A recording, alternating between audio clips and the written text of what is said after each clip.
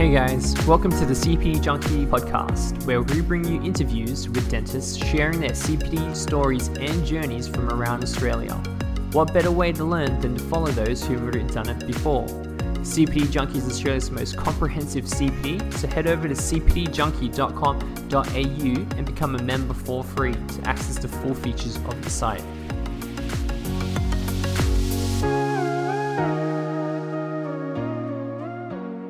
I'm your host, Lawrence Doan, and tonight we're joined by Dr. Ben Lee. Ben completed his MD Science in Prosthodontics from the University of Sydney. During this time, he was given the Young Prosthodontist Award by the International College of Prosthodontists. He is the past president of the Australian Prosthodontic Society New South Wales and Australian Asian Association of Dentists. He's a mentor for implant diploma courses offered by the USyd and CSU. In addition, being a visiting honorary clinical lecturer at the USyd and a frequent presenter for Nobel Biocare, Ben frequently presents on topics of dental implants and fixed prosthodontics nationally. As a prosthodontist, Ben works full-time in his referral-based specialist center in Chatswood City, and with particular interest in surgical and restorative aspects of dental implant therapy treatment. Dr. Ben Lee, welcome to the show. Thanks so much for having me, Lawrence. What a frightening sound bio. So before specializing, you were a general dentist for about 4 years. How was your CP journey at that point? It was all over the place, to be frank. As a young graduate dentist coming out of Otago, I thought I was already armed with everything that I can face the world with. So, but we ultimately we are shaped by the people we meet and the bosses we have right along the way. So at uni in Otago, we had some fantastic tutors, and most of which were actually all general dentists. They were excellent general dentists, and we often refer to as super GPs, right? Who's good at everything, restorative, endo, ortho, and the whole lot. So it was that experience that initially shaped my thinking that who would ever want to specialize? You'll be an idiot to specialize, because why would you want to restrict your field of practice to only doing a particular aspect of dentistry? Wouldn't you want to be a super GP like my mentors were, back in uni, so that you're good at doing everything? Wouldn't that be great? So I started off with my CPD journey with that thought process in mind. So I ventured into composites. I still remember one of the first one I went to was by Newton Fall, and later on Didier Ditchy. These are the greatest of all times, right, in composites. So that sort of was really inspiring, making me to buy their composite kits at the end of the course. And in terms of other restorative bits and pieces, at the time it was when Sydney was just finishing the Olympics. It was just post 2000, so the economy was hot. The extreme makeovers on, So I went over to the States. Did a lot of LVI courses, Las Vegas Institute. So they were all about teaching you about neuromuscular dentistry and full mouth reconstructions and how to do 20-unit veneer preps, and start to finish under 2 hours, that kind of stuff. So that was sort of really. I was very passionate about makeovers and improving people's lives, and also along the way there were lots about implants.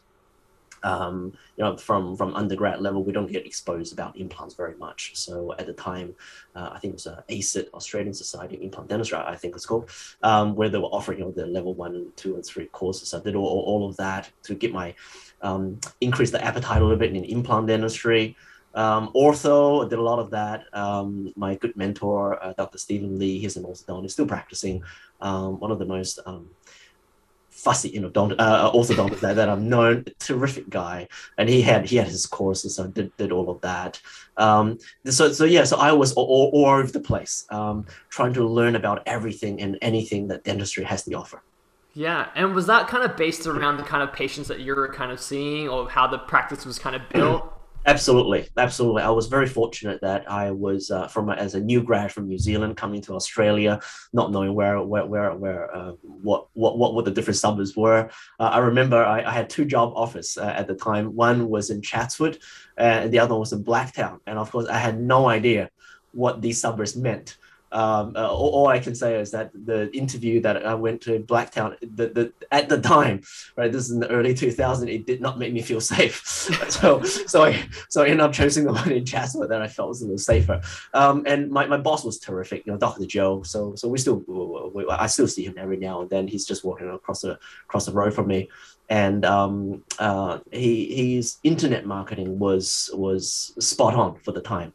He was certainly ahead of his time in terms of internet marketing. He had so many websites for basically what the one business, and he really clotted up, the first page listing of Google for Sydney. So we had a lot of new patients driven from internet-based marketing at the time. A lot of people wanting small rejuvenation, small makeovers. So, and which I know nothing about, but that's why it stimulated my interest in cosmetic dentistry, and that's why I went over to the States to do a lot of LVI courses, because I was really trying my hardest at the time and to tackle these cases.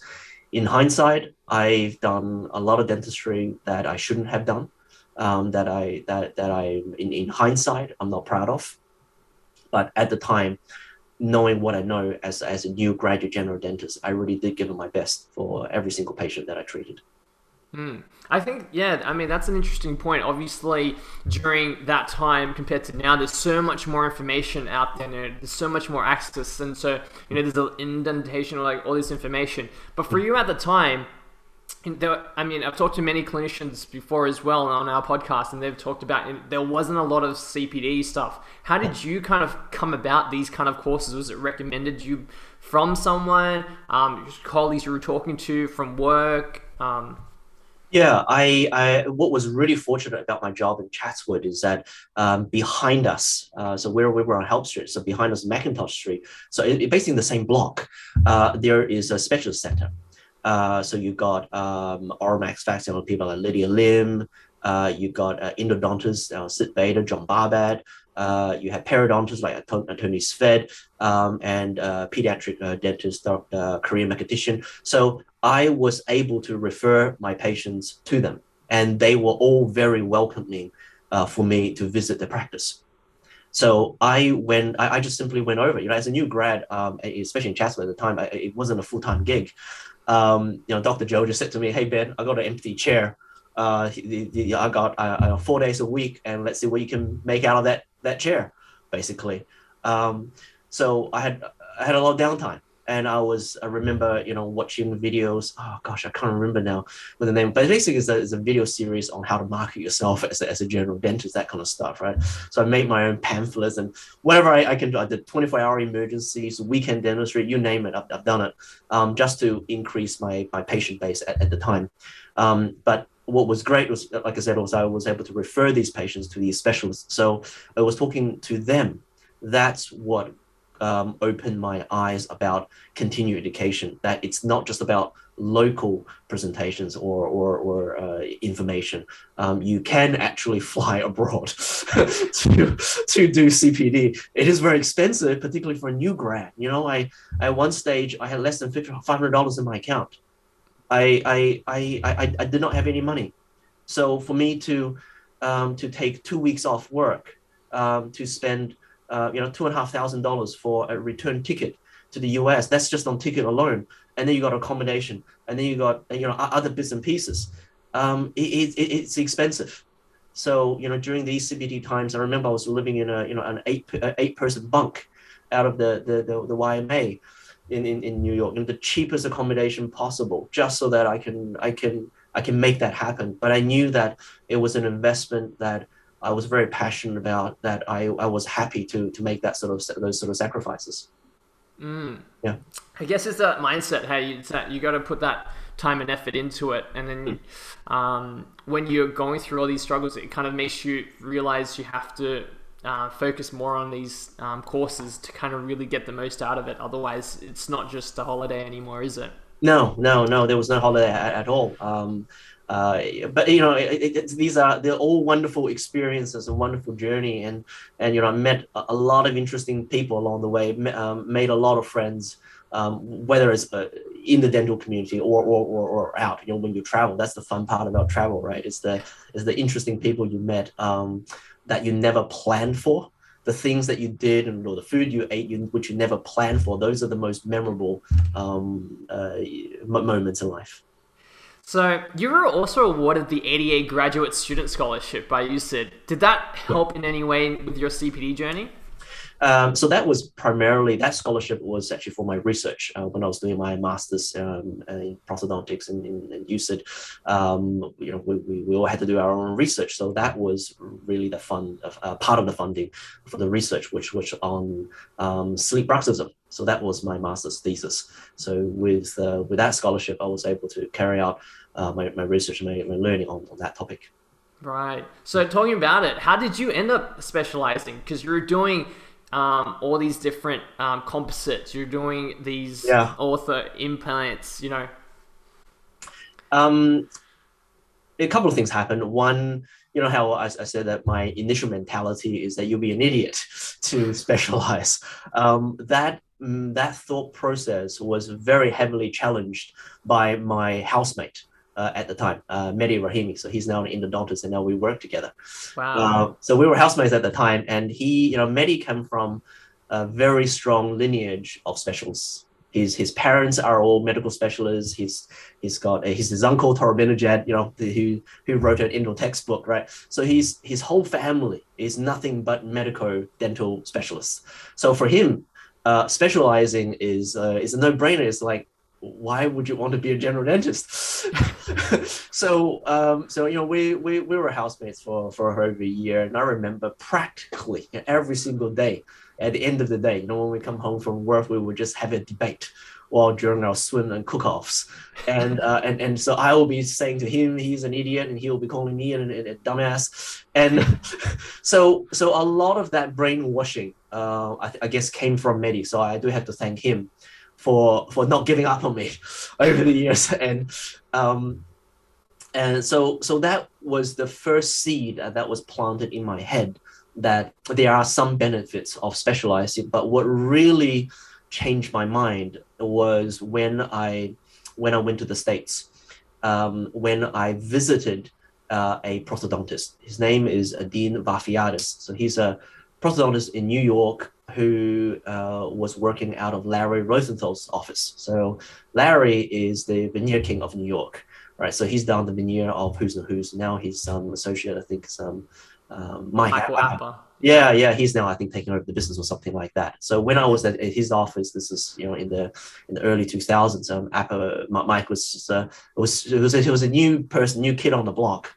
He just joined Larry like 6 months in or something like that. So I met Dean, the prosthodontist, and Dean is one of the most charismatic persons I've ever met. And Dean's story is that he was a bartender when he was doing his master's course in pros in NYU, and he claimed that he's the one that taught Tom Cruise how to throw all the bottles, in the movie Cocktail. So that's how charismatic this man is. So you can imagine. And Dean said to me something along these, word for word, which is, if you think I'm charismatic, wait until you meet Larry. I want to be like Larry. A lot of people want to be like Larry, but we're not Larry at the end of the day. So that really made me think about what my plans were at the time. Because my plans at the time, I was about 2-3 years out at the time. I thought I was ready to start out my own dental practice as a general dentist.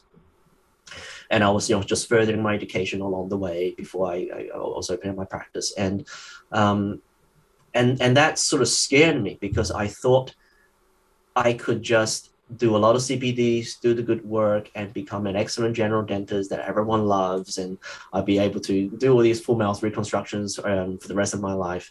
And then until Dean said, that really made me doubt about who I am for a second, and it made me think twice about what I'm really good at, who I really am, and how I should capitalize on that. I was not, and I'm learning about communication. I was not very good at communication at the time.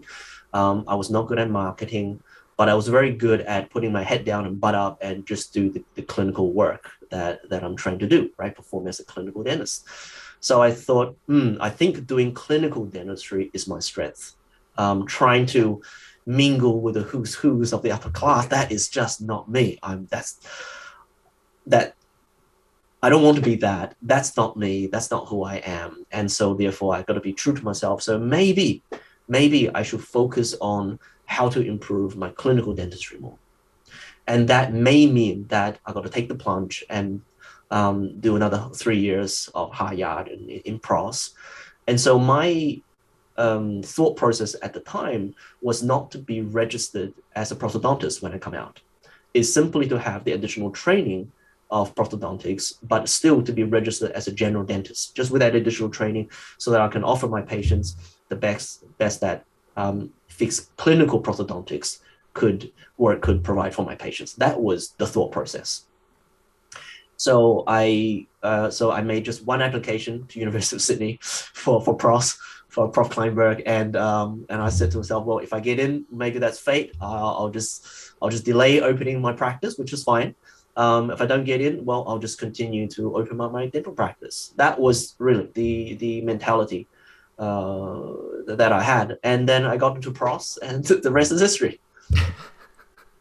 So now that you're a prosthodontist, where to from here? How do you upskill? How do you maintain on top of the latest knowledge? It's being in the lecturing circuit, where I'm very fortunate that I'm constantly being exposed to other much better clinicians than me, presenters that are presenting their work, their thoughts, their philosophies, their new protocols, and that forces me to learn and to up my game, so to speak. And of course, we're constantly being exposed in the digital world. Everyone is showing the excellent work that they do. So it's a constant reminder that there's always going to be someone better that we can learn from.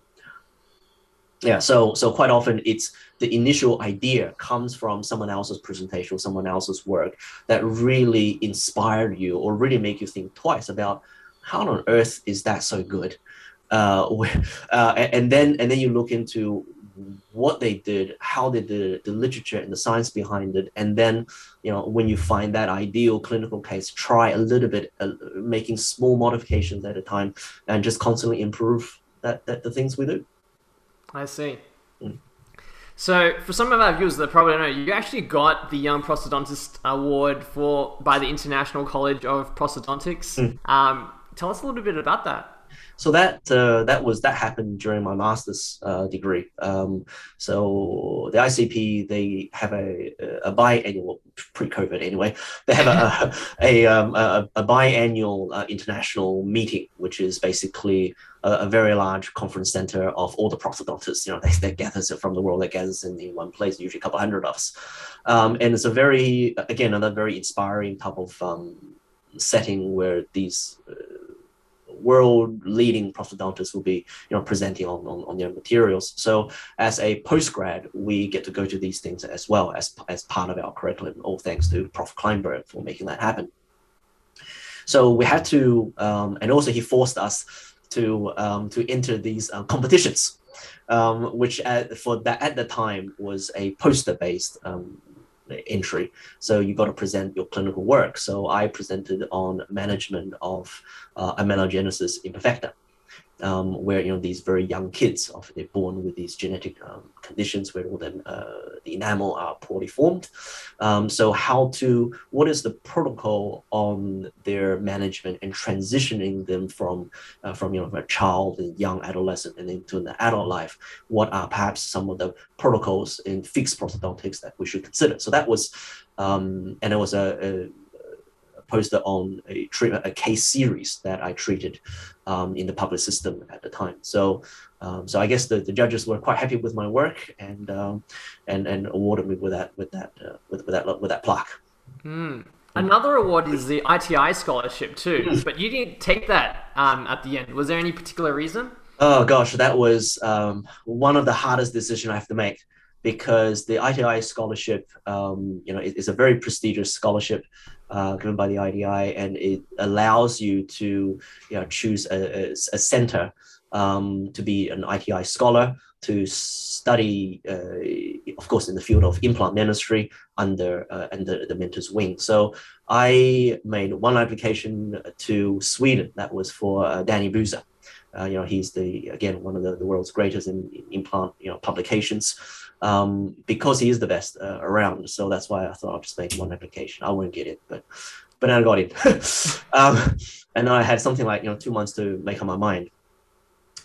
It's extremely attractive because what's better than studying and learning under the world's greatest in implantology? The reason why I did not take it, it was because of the reality of eventually I'm going to come out and work most likely as a specialist, where we have to have referrals. That's the reality of our business. General dentist has to know me. Some of my predecessors, the perio and the other pros grads that graduated 2 years before me, some of them were my very good friends, and some of them actually did the ITI scholarship in very prestigious places. Now, and often they would either go to Europe or States or something like that, right? So the intake, at least in the States, their year starts somewhere in mid-year. That's the beginning of the year. So that means when we finish our pro-superior program, you got to stick around Australia for another 6 months, just twiddling your thumb, really, because you really can't get a job for 6 months. So usually you twiddle your thumb for about 6 months, and then you go there, whether it's States in Europe, for 1 year, assuming you finish on time. And then when you come back to Australia, it's sort of towards the second half of the next year, which usually is hard to get jobs during that period of time. So in other words, your professional life is put on hold for approximately 2 years because you're somewhat away during that period of time. So my predecessors who has finished these programs, usually by the time I see them again in Australia, it's roughly 2 years later. And that's when they get started with their specialist journey. So in other words, you're being a new grad for 2 years longer than what you otherwise would be. And at the time, the Sydney market wasn't as saturated as it's now. So there was one very good job offer that came on the market. Again, my initial thought was not to become a prosthodontist. So I wasn't looking for it, but these opportunities were knocking on the door. So Richard Chan, he's a household name in implants. In Australia, he's been one of the first dentists that's learning under Professor Pierre Brunemark, right, who came to Sydney. So Richard had a very, very big name in implant dentistry, and he was looking for a prosthodontist at the time. And I haven't finished my course at the time, but it's towards the tail end. And he just said, look, this is an opportunity. You can certainly come and work for me. And that's really put me in a hard spot because, Richard is one of the Australia's most well-known person in the field of implantology. His practice, he had a new practice in Chatswood at the time. It was only on implants. There wasn't anything else, right? The practice at the time was called Implantescence. So you can imagine what that practice was about. So I knew that could significantly be exposed to implant dentistry, to surgeries, to pros, single cases, grafting, full mouth cases, all on four concepts, everything that I always felt shy of doing, with implants, I could very quickly elevate that aspect of dentistry. And also that would expose me quicker to getting my own referral base and making a name for myself in prosthodontics, which was very, very hard. And that's why I took that opportunity. It was a very, very difficult decision to make. But I did not make that decision in hindsight. Wow. So many more questions I want to ask, but of all those CPD courses, was there one that had the biggest clinical impact on you? It's a really tough one because I think at the end of the day, there's a persona, there's a personality behind doing that clinical work. So, most of us there, we're very sort of very detail oriented. We're very driven. So every single, and there's so many steps in clinical dentistry. So I think every little step, there's always something that you learned from somewhere else that made that particular step perhaps a little bit better. I really can't say there's one particular CPD that's changed my life forever, but I thank all the previous presenters that shared their knowledge that made every single little bit of my clinical dentistry of what it is today. Yeah. I mean, because if I look at it, in the space of 2 to 3 years, you took on a lot of different things. How could you consolidate all that information so quickly? Clinical information, or I mean, because you were doing composites, you were doing ortho, and you had a mentor that from ortho that was kind of hammering you down on yeah, specifics and all yeah, those details. You got implants, you're going on the side as well. yes, These are common things that I feel like our audience definitely comes across as a new grad. right, Orthos, implants, like that's their mindset when they come out. They got to do that. yeah. As someone who's gone through it, what's your thoughts? Well, I think you very quickly you find what you are really interested in, what you're passionate about. Ortho, I loved ortho because that we didn't get any fixed ortho hands-on exposure in undergrad. So I couldn't wait to start bonding brackets on someone, right? um, but the changes in orthodontics is quite slow. So my passion really wasn't there. I thought it was a great modality to help to achieving the patient goals, whether it's aesthetics, whether it's phonetics, whether it's occlusion. It's a great modality, but I didn't feel very passionate about bonding on brackets. I wasn't very passionate about changing, the ligature wires. So my passion at the time was on fixed rehab, where very quickly you change this smile. Very quickly you change someone's persona. And then you get this tears and hug at the end, which is a very great sort of confidence booster. So I found my passion in fixed pros. So I guess to answer that question, I think it's just to expose yourself to these CPDs, expose yourself to these clinical aspects of this dentistry. Do as many as you like, under a very cautious approach, not to jump the gun or doing something out too far outside your comfort zone. Take it one step at a time and see what you really love. Many loves endo, which I looking down a microscope, it's not something I'm passionate about, but for him it is. So people are just different, and the more we work with people, we see patients. I'm sure we all agree that people are just so different from one another. Yeah. Well, I mean, I mean, a normal question I would normally ask, I guess, is, who's had the biggest influences in your career path and why? But it sounds like there's been multiple different influences from Mehdi at the beginning, talking to you about, specialists, and then to Richard, who was and Dean, who was introducing you to specializing in that mindset, and then going into Richard, who really kind of gave you that support for the implant side of things. Sure. Has there been any other particular influences that we haven't mentioned? Oh, probably my parents. Our childhood, our upbringing, our family history really shape us. I think of being who we are. My parents always brainwashed me in terms of finding happiness, finding true happiness is only by creating happiness in others. And you have to have a greater purpose in life than just yourself, which is be beneficial to the society and make the world a better place.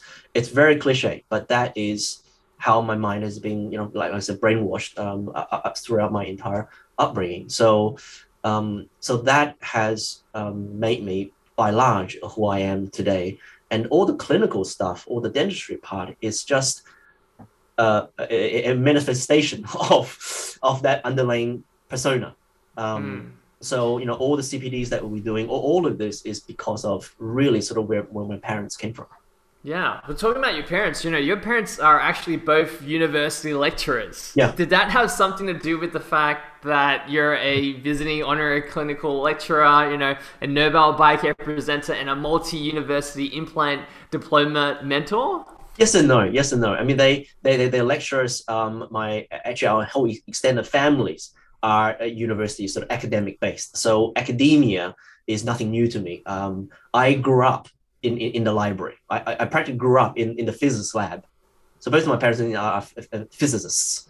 We didn't have childcare at the time. We couldn't afford childcare, so they just have to took me to their labs. So I grew up in that sort of setting. So doing research in the academic environment, teaching, that's nothing new to me.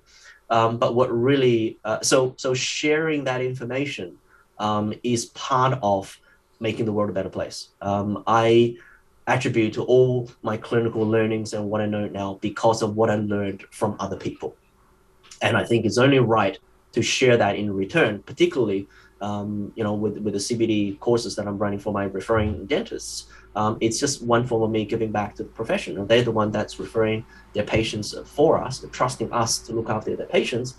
I treated the patients. I learned a lot throughout this journey, and it's only right that I would pass on back to them the success and, more importantly, the failures that I've had, over the years of treating their patients, so that they can avoid the mistakes that I've made, so that they can improve their clinical dentistry, so that the patients at the end of the day are the true people who's been benefited.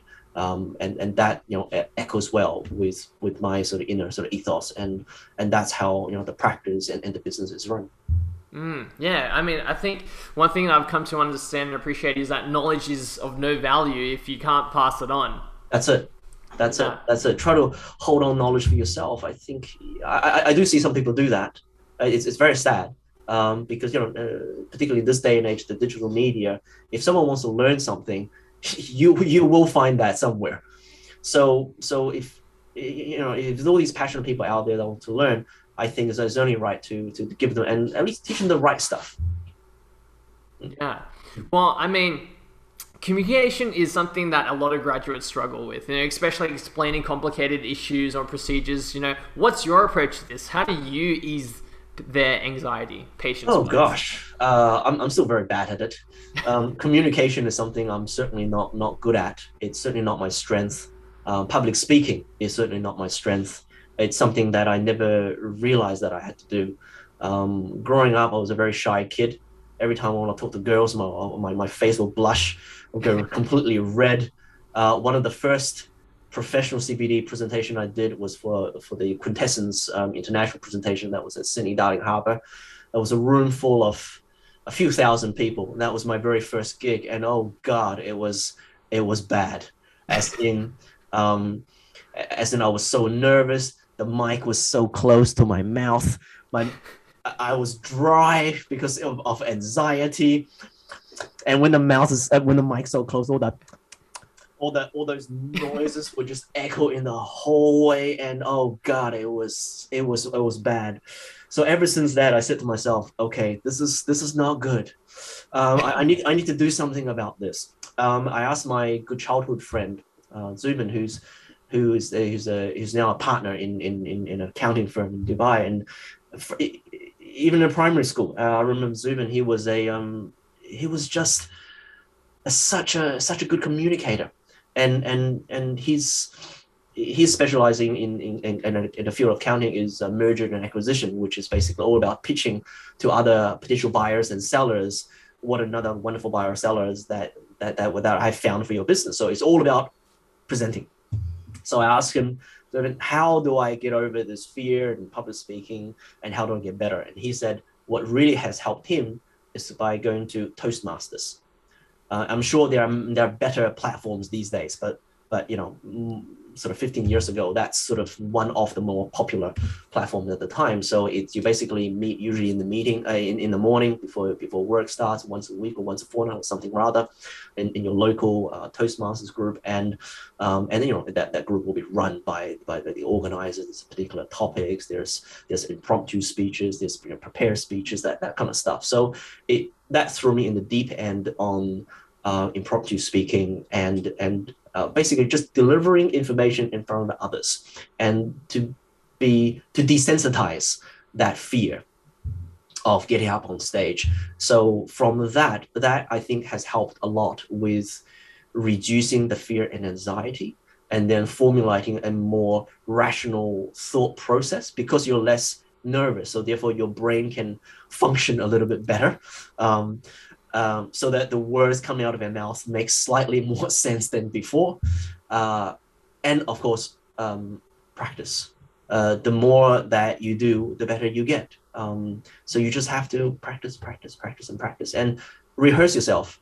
One key points that I find what has helped me personally, whether it's before a presentation or delivering certain information to the patient, is you just write everything you want to say down, and you read it multiple times. You literally you memorize it by heart, and so that on the day of the presentation or the delivery of that information to whomever you want to deliver that to, the words sort of come out of your mouth a little bit easier. You say it more and more times, and eventually that becomes part of you, or how you would normally say things. That truly helps. Dr. Ben, you run one of the largest dental specialist centers in Australia. There's no easy feat. Growing from one clinician to now looking after multiple specialists of the same dental field. Some of our graduates looking to specialize are deterred by the thought of, in today's environment, it's so extremely competitive to get work, let alone prosthodontic work. But you went above and beyond that to create an environment with all these multiple prosthodontists to work together in one clinic. Could you shed some light on your journey and how they should be looking at it? There's another really good question. Like I said, I did not start this journey with the mindset of becoming a specialist, or working in a specialist center for that matter. I wanted to be a good general dentist. So and to echo what you said, Dr. Joe, the general dentist, my very first boss in Australia, Dr. Joe said to me, Ben, why would you want to specialize not alone pros? Because I've never made a referral to the prosthodontist unless it was for TMD. So that was the bucket of icy cold water that was poured over my head when I told him, Joe, I think I want to make an application in Sydney about pros. But that did not deter me, because so I certainly understand the concern that that going into specialty practice requires a different type of work, and you can't really kind of market yourself to the public anymore. I do get that. My thought process is part of my thought process, even when I was about to start my general dental practice in the early days, is this, which is what I call the food court mentality. Meaning that when you go into a mall and into the food court, right, there's dozens of different eateries. They all there competing with each other to some degree, right? They all sell food. You go there to eat. Now, if there's two places that sells a similar stuff, whether it's burgers or sandwiches, often there's one, you see the queue is longer than the other. So my point is, in today's market, it's open competition. You just simply have to be better. If you want your own business, it's different that when you're working for someone else, perhaps you don't really have that business side of things to worry about. You just focus on the clinical dentistry. But even then, for the patient to say that I want to see you, this dentist, rather than the other dentist, there has to be something different about you than the person next door. So my mentality has always been about, I welcome competition. I think competition is there, whether I like it or not. It is a reality of life. And you just have to be different in terms of you as a clinician. If you own a business, your business has to be different, has to have other values or offering other services to your patients that would make sense for the public to seek that service. And I welcome competition. I think competition only brings the best out of us. In Chatswood here, in just prosthodontists. Good God, we got so many good prosthodontists. Alan, he's one of the best clinicians I've seen around, produce some of the most amazing work. Chris Ho, he's also got a huge, business, not just in prosthodontics, right? He's got other general practices. He's got a lab. He's got the media. He's publishing books, and you name it, right? He's got everything. So I often say to my team, guys, we don't have to aim for world's best. We just have to be the best in Chatswood. That'll come fairly close to a really, really, really good practice, right? So I think competition is good. It brings the best out of us. That it forces you to better. It forces you to be creative and innovative, to work harder. And at the end of the day, it only benefits society. It only benefits the patients. Out of that competition, because that forces you to have better services than the person next door. It's fair game. So I think don't feel shy and don't feel afraid to enter these things, as long as you are good at what you do. I'm going to pivot a little bit as well. You've held many presidential roles in dental societies in your working life before. You've had multiple academic roles in conjunction to being an owner and a high-level specialist. But you're also a family man. How do you balance work life with so many different roles going on simultaneously? I'm gonna say something that's very, very sort of outlier to what most people say. A lot of people say, it's very important to have a balanced lifestyle. Yes, but for me personally, there's no such thing as balance. I think at any point in time, there's always a point of focus. There are aspects that when your kid is first born, you've got to focus on that family. You've got to focus on your kid. When you're first starting up your business, you've got to focus on that business. When you're first, learning about you're maybe specializing, you may be learning some sort of CPD course, you've got to focus on that course. Whatever it is at that point in time, there's always that lack of balance. I think especially when in our industry where everyone is working very hard and there's no replacement for hard work, sometimes it just means you got to make sacrifices. Previously, I had hobbies. Previously, I had a life. Now I have no hobbies. Now I have no life apart from running my business and treating my patients and then go home to my kids. At work, there's always an endless amount of work to be done. There's always another report to be written. There's always another treatment plan to be written. There's always another patient to be seen. So these days I say to myself, 6:30 is my limit. I'm not going to stay here a minute beyond 6:30 usually, because I'll get home before 7, and then have a catch up meal, and then spend time with my kids, and then sometimes it's taking a shower with them. Sometimes help them to brush their teeth, read them stories, play with them before they go to bed, and that's it. That's my day, and then after that it's 9-something. You talk to your wife about what has happened during the day.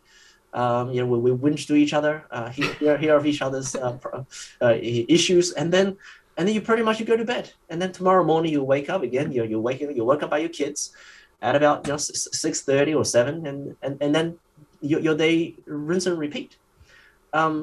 So there is really no time for a hobby, particularly someone in doing what I do. But I'm happy to make those sacrifices at this point in life.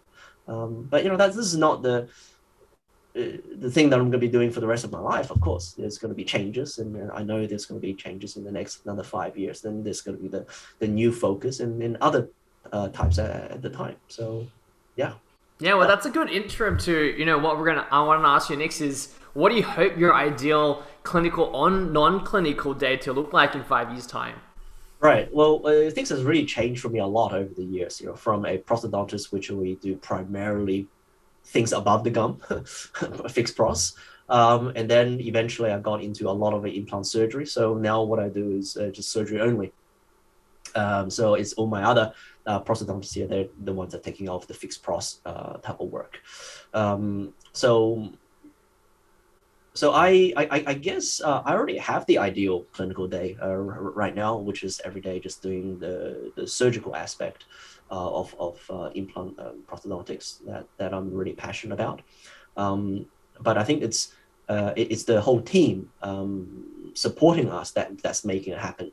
So my ideal day is when the whole team as a whole is running smoothly together, troubleshooting together, and making it work from starting from the reception team, and then to the clinical, the dental assisting, the clinical team, and then to the clinicians, the labs that's supporting us, whether it's Fix Lab, REM Lab, everyone else that's associated with the business. Everyone has to be on time and to be good at what they do, and able to make these days run seamless and flawlessly. So whenever a flawless day happens in that sense, everyone is happy, everything's done on time, no one run late, etc., etc., etc. That is the ideal clinical day. The non-clinical, the admin days, I am beginning to and making the next level of transition, which is to step back more and more from clinical dentistry and to support my associates who wants to do more clinical dentistry and wants to achieve the goals that they want to achieve. So I want to be their cheerleaders, their support, to hopefully to lead them towards making better decisions for the business, so that we can head towards the area that they want to get to, so that I can, by them doing more clinical dentistry, then I can take a step back and to do more management and coordination and doing things behind the scene. So, as dentists, we like to take risk-based approaches, sometimes outside of the dental realm, where we like to be a little bit more conservative. We don't get financial literacy in our dental degree. As someone who appears to be very successful from the outside, do you have any words of wisdom to the budding young dentist or our community? Firstly, I would not call myself successful. I think everyone has different definitions for success. I am just simply someone who's doing the best that I can with what I've been given, and I'm very happily doing it. But you raise a very good point, which is about sort of the conservative nature of the majority of us, and B, finance. How much risk do you take, right, when it comes to finance? So I also sit in a similar boat, in the sense that I'm also quite conservative by nature, and I was very and also our family previously did not have any money. We were first generation immigrants, and my parents basically had to sell everything, with literally suitcases, right, coming out of a new country. So we never had money to even buy a house previously, not alone to invest into. So investment, that concept, we never even need to learn about that until my sort of current generation. This is the first time that as a collective family, we now having some money that we need to look into as investment. So I was very cautious entering the investment market, and real estate is something that I'm actually also very passionate about these days too. So, but what got me into it was a very slow process, because there's always a seminar or a webinar, right, about how to buy this and that, and sometimes you feel that the salesperson, there is a conflict of interest, right? Of course, they want to sell me that place because that's how they get the commission, etc., etc. So you have to take what they say with a grain of salt. So I also went to some of these seminars, and I started doing my own Excel spreadsheets. How they say that your rental yield is 5% per year. I'm like, no, it's not. According to my Excel spreadsheet, which is very thorough, it's got everything, all the different, or even the loss of opportunity cost that I would put into it, right? So it always it's in red.